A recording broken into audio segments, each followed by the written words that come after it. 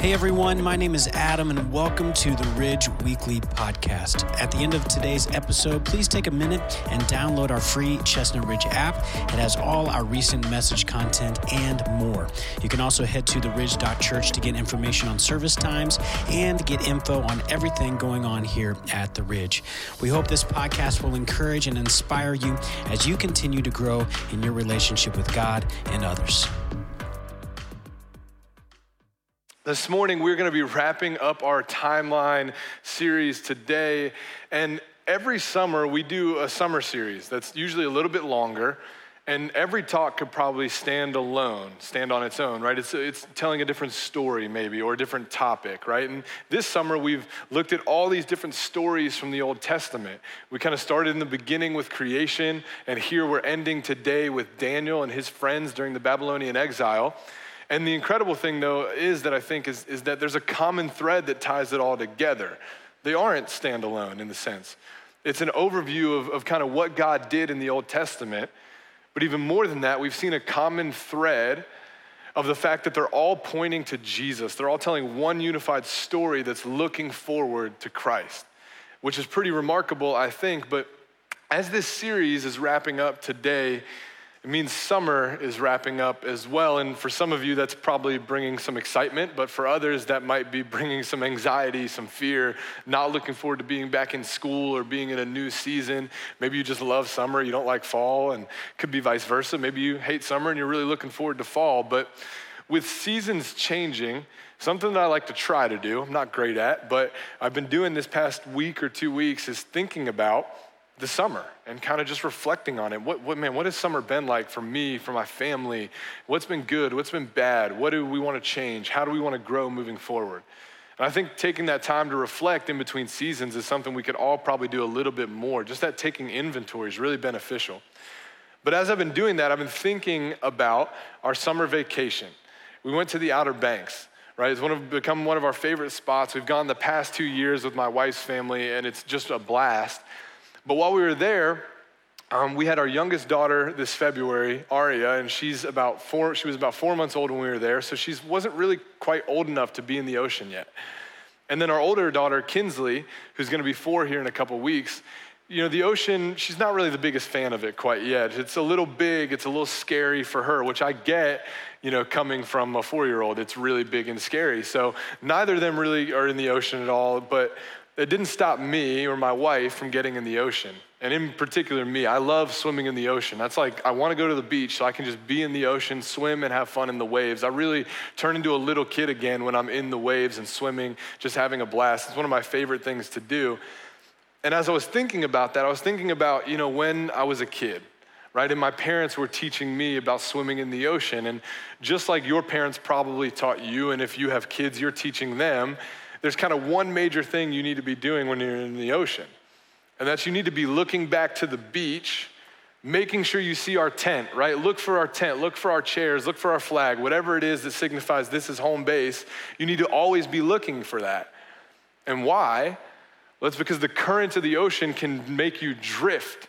It can kind of take you away from your home, from the place you need to be. And you can eventually, you can be swimming and having a good time, and then all of a sudden you look up and you're somewhere totally unrecognizable.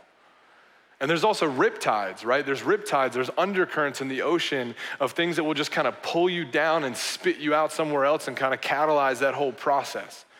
So the ocean can be kind of a scary and dangerous place in that sense.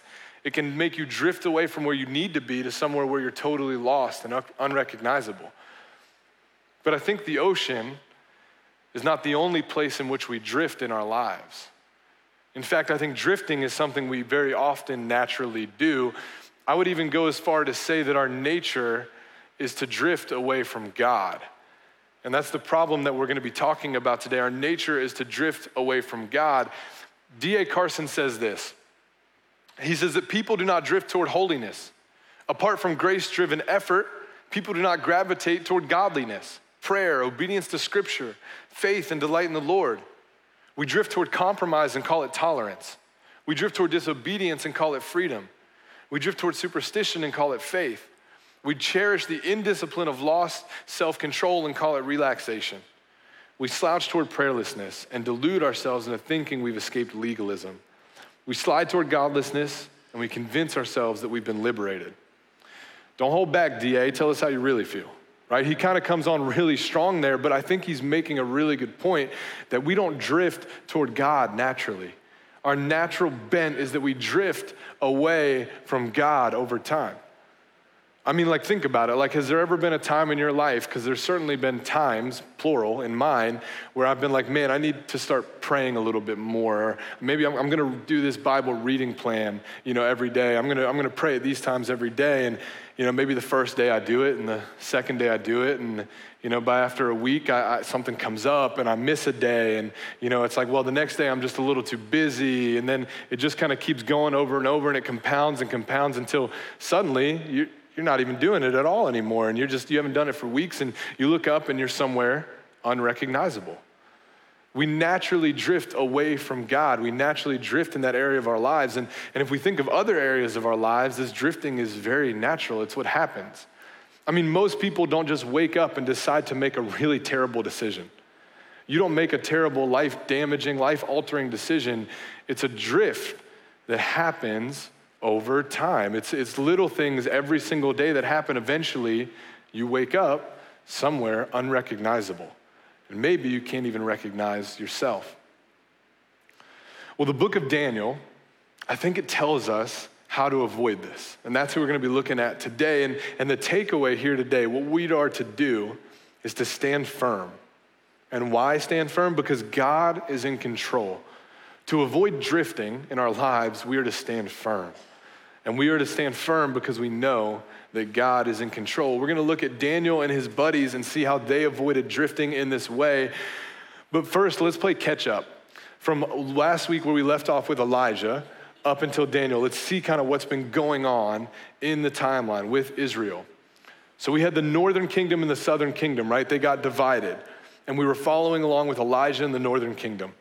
And despite Elijah and everything that God did through him and everything God did through other prophets in the northern kingdom, they continually turned away from God. They continually drifted, you might say, away from God toward other gods and other things. And because of that, God allowed the Assyrian Empire to take over the northern kingdom in 722 BC. So they take over the northern kingdom, and the northern kingdom then goes into exile. Well, the southern kingdom of Judah, they did not fare much better, because in 605 BC, God had King Nebuchadnezzar and the Babylonian Empire take over the kingdom of Judah. And it went back and forth for a little while, but they were in this exile time period. The southern kingdom was as well, and under the Babylonian Empire at first. And this is where Daniel and his three friends, Shadrach, Meshach, and Abednego, come into the picture. Although those aren't their original names, those are their Babylonian names. Their original names are Hananiah, Mishael, and Azariah. They come into the picture here. But before we go on in the book of Daniel and kind of talk about his friends and what's going on with them, the book of Daniel does something else really interesting. It doesn't just tell us about what was going on with them in that exact time period. It also points forward to what was yet to come. And it does this by visions and dreams and in kind of a way that we would call them prophecy, right? We look back and we see all this prophecy in the book of Daniel, God telling his people then and telling us now what was going to come. And it's really incredible. If you really study this, you can really see how a lot of these prophecies have already come true. And the biggest one, I think, in my opinion, is the prophecy of Jesus coming, the Messiah coming. And he gives years to when the Messiah is going to come. And it is accurate, like crazy. It's remarkable. We don't have time to really dig into that today, but I would encourage you to look at it. Because not only has it given us some things that have already come to pass, but it also tells us of some things that are still yet to come, like the return of Christ and what that's going to look like and what it's going to be like. So I would encourage you to dig into the book of Daniel in that way. But back to Daniel and his friends. They were among this group of Israelites that were taken by the Babylonian Empire. What the empire would do is they would come in, they would conquer a land, the Israelites, for example, and they would take their best and brightest young people, young men, and they would take them away and they would train them up in the way of Babylon. So their whole goal was, hey, if we take their best and brightest away, that's gonna hurt them. But if we train them up to be really great Babylonian citizens, not only is it hurting them, it's gonna strengthen us. So they would take them away and they would give them new names, right? Like Shadrach, Meshach, Abednego. Daniel was given the name Belteshazzar. So they give them new names. They teach them the Babylonian language. They try and change their diet. They do everything differently. Instead of doing everything as an Israelite, as a Hebrew, as a Jew, they would have to do everything as a Babylonian. And in a way, they were really kind of, for lack of a better word, kind of brainwashing and transforming these boys into something totally different. So this is the culture, this is the context that we find Daniel and his friends with all of this happening. So in Daniel chapter 1, we're gonna pick that up in verse 8, and we're gonna see what's going on with Daniel here. So in verse 8, it says this: Daniel determined that he would not defile himself with the king's food or with the wine he drank. So he asked for permission from the chief eunuch not to defile himself. God had granted Daniel kindness and compassion from the chief eunuch. Yet he said to Daniel, I fear my lord the king who assigned your food and drink. What if he sees your face as looking thinner than the other young men your age? You would endanger my life with the king. So for some of you might be like, why is it a big deal? Why isn't he just eating the king's food? Well, God had given the Israelites a bunch of rules to follow. And the purpose of these rules was to set them apart as God's people, and secondarily also to kind of point out the fact that, hey, no one can really follow all the rules, and we actually need a savior. But so he gives them these rules, and part of these rules were food laws. They were only to eat certain things. They were not to eat certain things, right? You might know it as eating kosher. And so Daniel is saying, look, you might have changed my name, you might be teaching me this language, but I'm not gonna disobey God. I'm not willing to do it. He's kind of standing firm in that sense, like we were talking about. So we see in verse 11 what happens. Daniel comes up with a pretty good idea, and he tells the guard from the chief eunuch had assigned Daniel, Hananiah, Mishael, and Azariah, his buddies were all with him, please test your servants for 10 days. Let us be given vegetables to eat and water to drink. Then examine our appearance and the appearance of the young men who are eating the king's food, and deal with your servants based on what you see. He agreed with them about this and tested them for 10 days. It's pretty interesting, right? Daniel's like, okay, let's see what happens. We're not gonna eat the king's food. Just let us do this for 10 days, little experiment. We'll eat way less calories than these guys, and we'll see if we look thinner or if we're looking kind of beefed up and as bulky as you want us to be looking like these guys. We'll see what happens.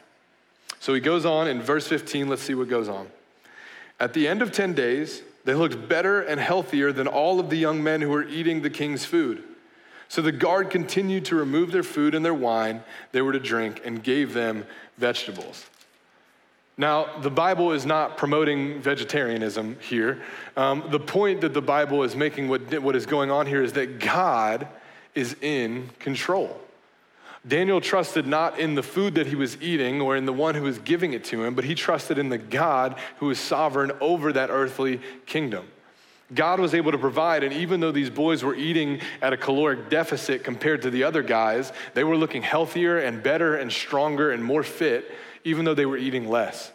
See, God was the one who provided. God was the one who was in control. And it's because of the fact that God was in control that Daniel was able to stand firm. He trusted in that. He hoped in that. That even though he was going to be doing something different, God was going to provide. God was going to be in control. We're going to jump ahead to Daniel chapter 3. And in Daniel chapter 3, we see Nebuchadnezzar, the king. He has a gold statue built, 90 feet high, 90 feet wide, huge. It's probably not a statue of himself, it doesn't say, but the Babylonians had gods and they didn't view their king as a god, so it was probably of one of their gods. And what happened is that he commanded everyone to bow down to this statue. Commanded everyone to bow down to the statue. And the statue, it was not where Daniel was, but it was in Dura. And Dura is where Daniel's friends were. So this is presenting an obvious problem for them. Let's see what happens. Daniel chapter 3, verse 8. Some Chaldeans took this occasion to come forward and maliciously accuse the Jews. They said to King Nebuchadnezzar, "May the king live forever. You as king have issued a decree that everyone who hears the sound of the horn, flute, zither, lyre, harp, drum, and every kind of music must fall down and worship the gold statue. Whoever does not fall down and worship will be thrown into a furnace of blazing fire." So not only are they commanded to do something that's strictly against God's law and would have them turn completely away from God, but there's a consequence. And it's not just a little consequence. The consequence is death, to be burned alive. And so they have a really difficult decision to make.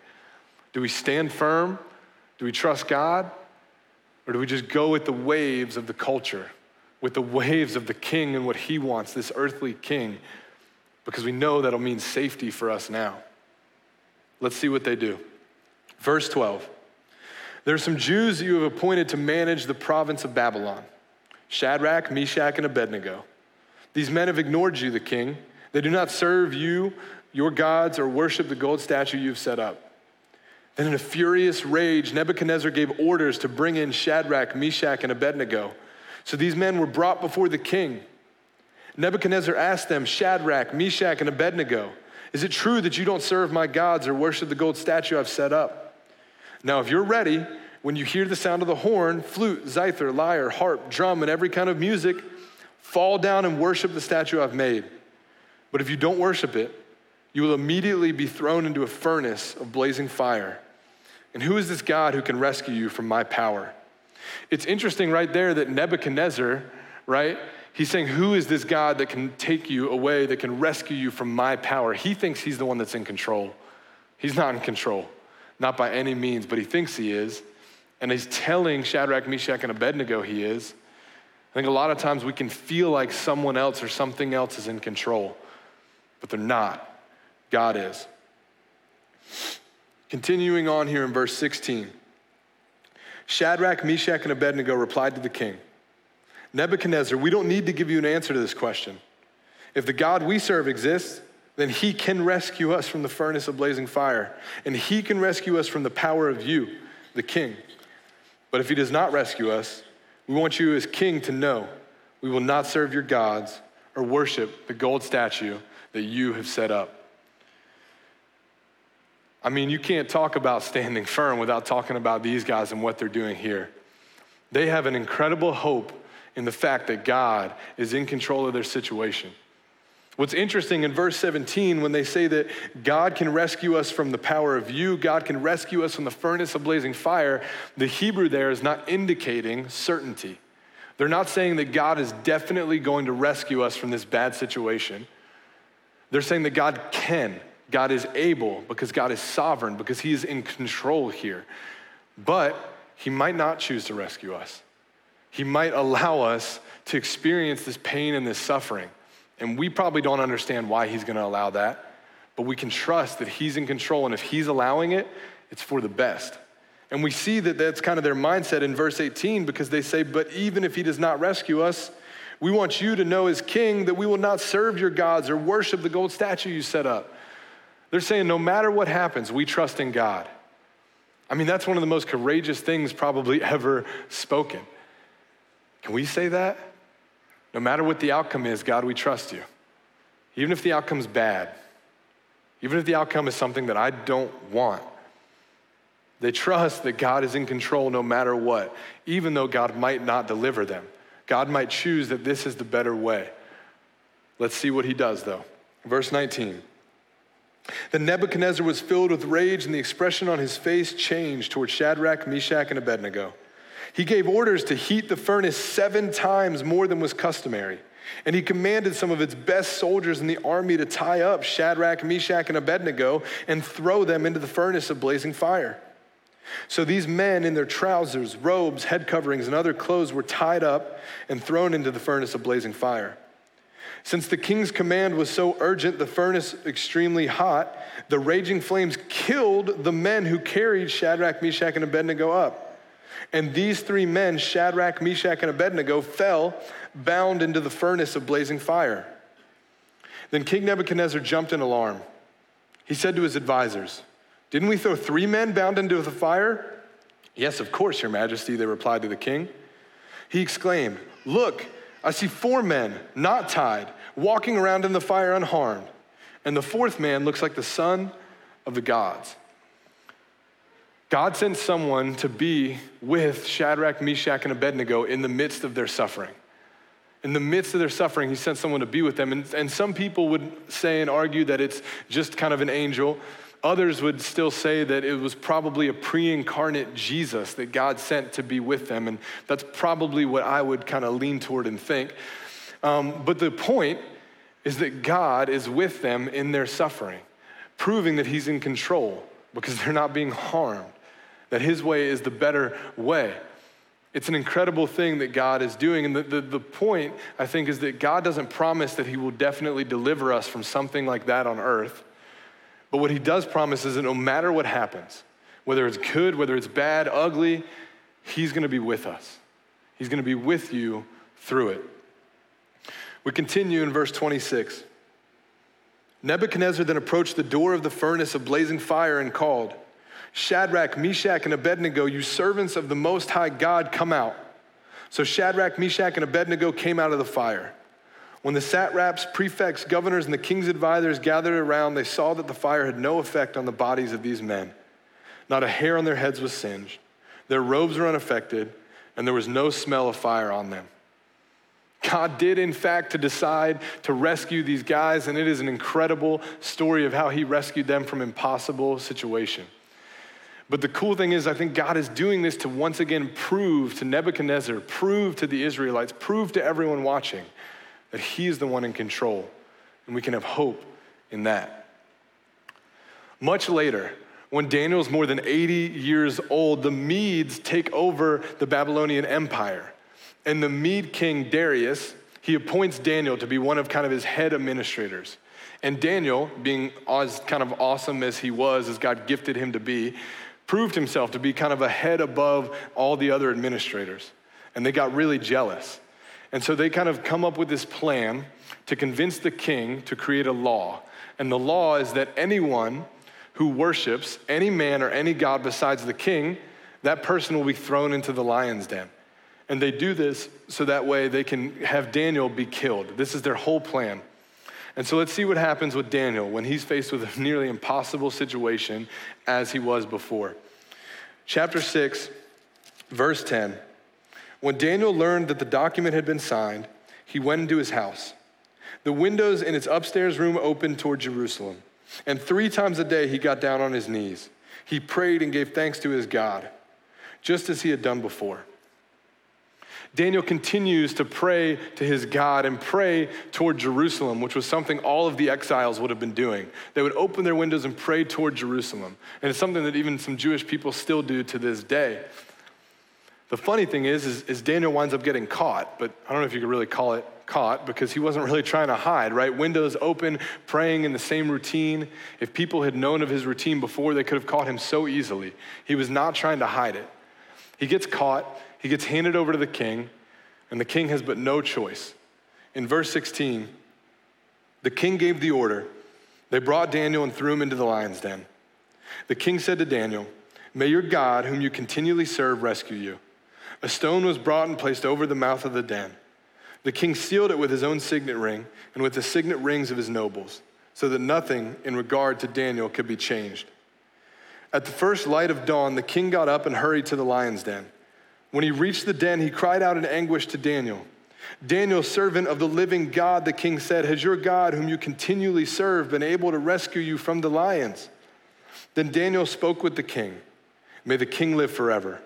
My God sent his angel and shut the lions' mouths so that they have not harmed me. For I was found innocent before him and also before you, your majesty. I have not done harm." The king was overjoyed and gave orders to take Daniel out of the den. When Daniel was brought up from the den, he was found to be unharmed, for he trusted in his God. Hopefully you're seeing the recurring pattern, the recurring theme here in the book of Daniel. Daniel and his friends continually stand firm in the midst of a crazy generation, of a crazy time in the midst of exile, because they trust that God is in control, because there's incredible hope in that fact. And this is the takeaway, to stand firm because God is in control. He's been in control of all things that have happened before us. He's in control now, today. He will be in control in the future. He's also in control of our biggest problem that we have, and we all share a common problem, the problem of sin. We all have this problem of sin. The Bible tells us we've all turned away. We've all turned away from God. There's nothing that we can do about this problem either, the Bible also tells us, on our own at least. And the wages of this problem, the wages of sin, what we earn for sin is death, an eternal separation from God forever. This is a really big problem. But God is still in control, and he proved this by sending his son Jesus, the just, to die for the unjust, the righteous to die for the unrighteous, to die in our place for our sin, so that anyone who have faith, who believe in Jesus, will be saved, will be brought into right relationship with God again. We're all going to live for eternity. Some of us are going to live for eternity with God forever, and some of us are going to live without him. But this is the biggest problem we all face in our lives, and God is in control even in this situation. When I think about this story, these stories, this book of Daniel, I think about this drifting that happens. I kind of begin to ask the question, in what ways are we swimming in the ocean around us, allowing ourselves to be drifting away? Maybe a better question could even be, what ocean are you swimming in? See, these guys, Daniel and his friends, they were swimming in the ocean of the Babylon Empire. And not only was there a current slowly trying to pull them away from God, there were riptides and there were undercurrents and things trying to catalyze that process to take them away from where they were, to take them away from who they were. To do that quickly, what are the oceans that you're swimming in? I think we're all swimming in an ocean of our current culture that, while not exactly like the Babylonian one, similar in a lot of ways.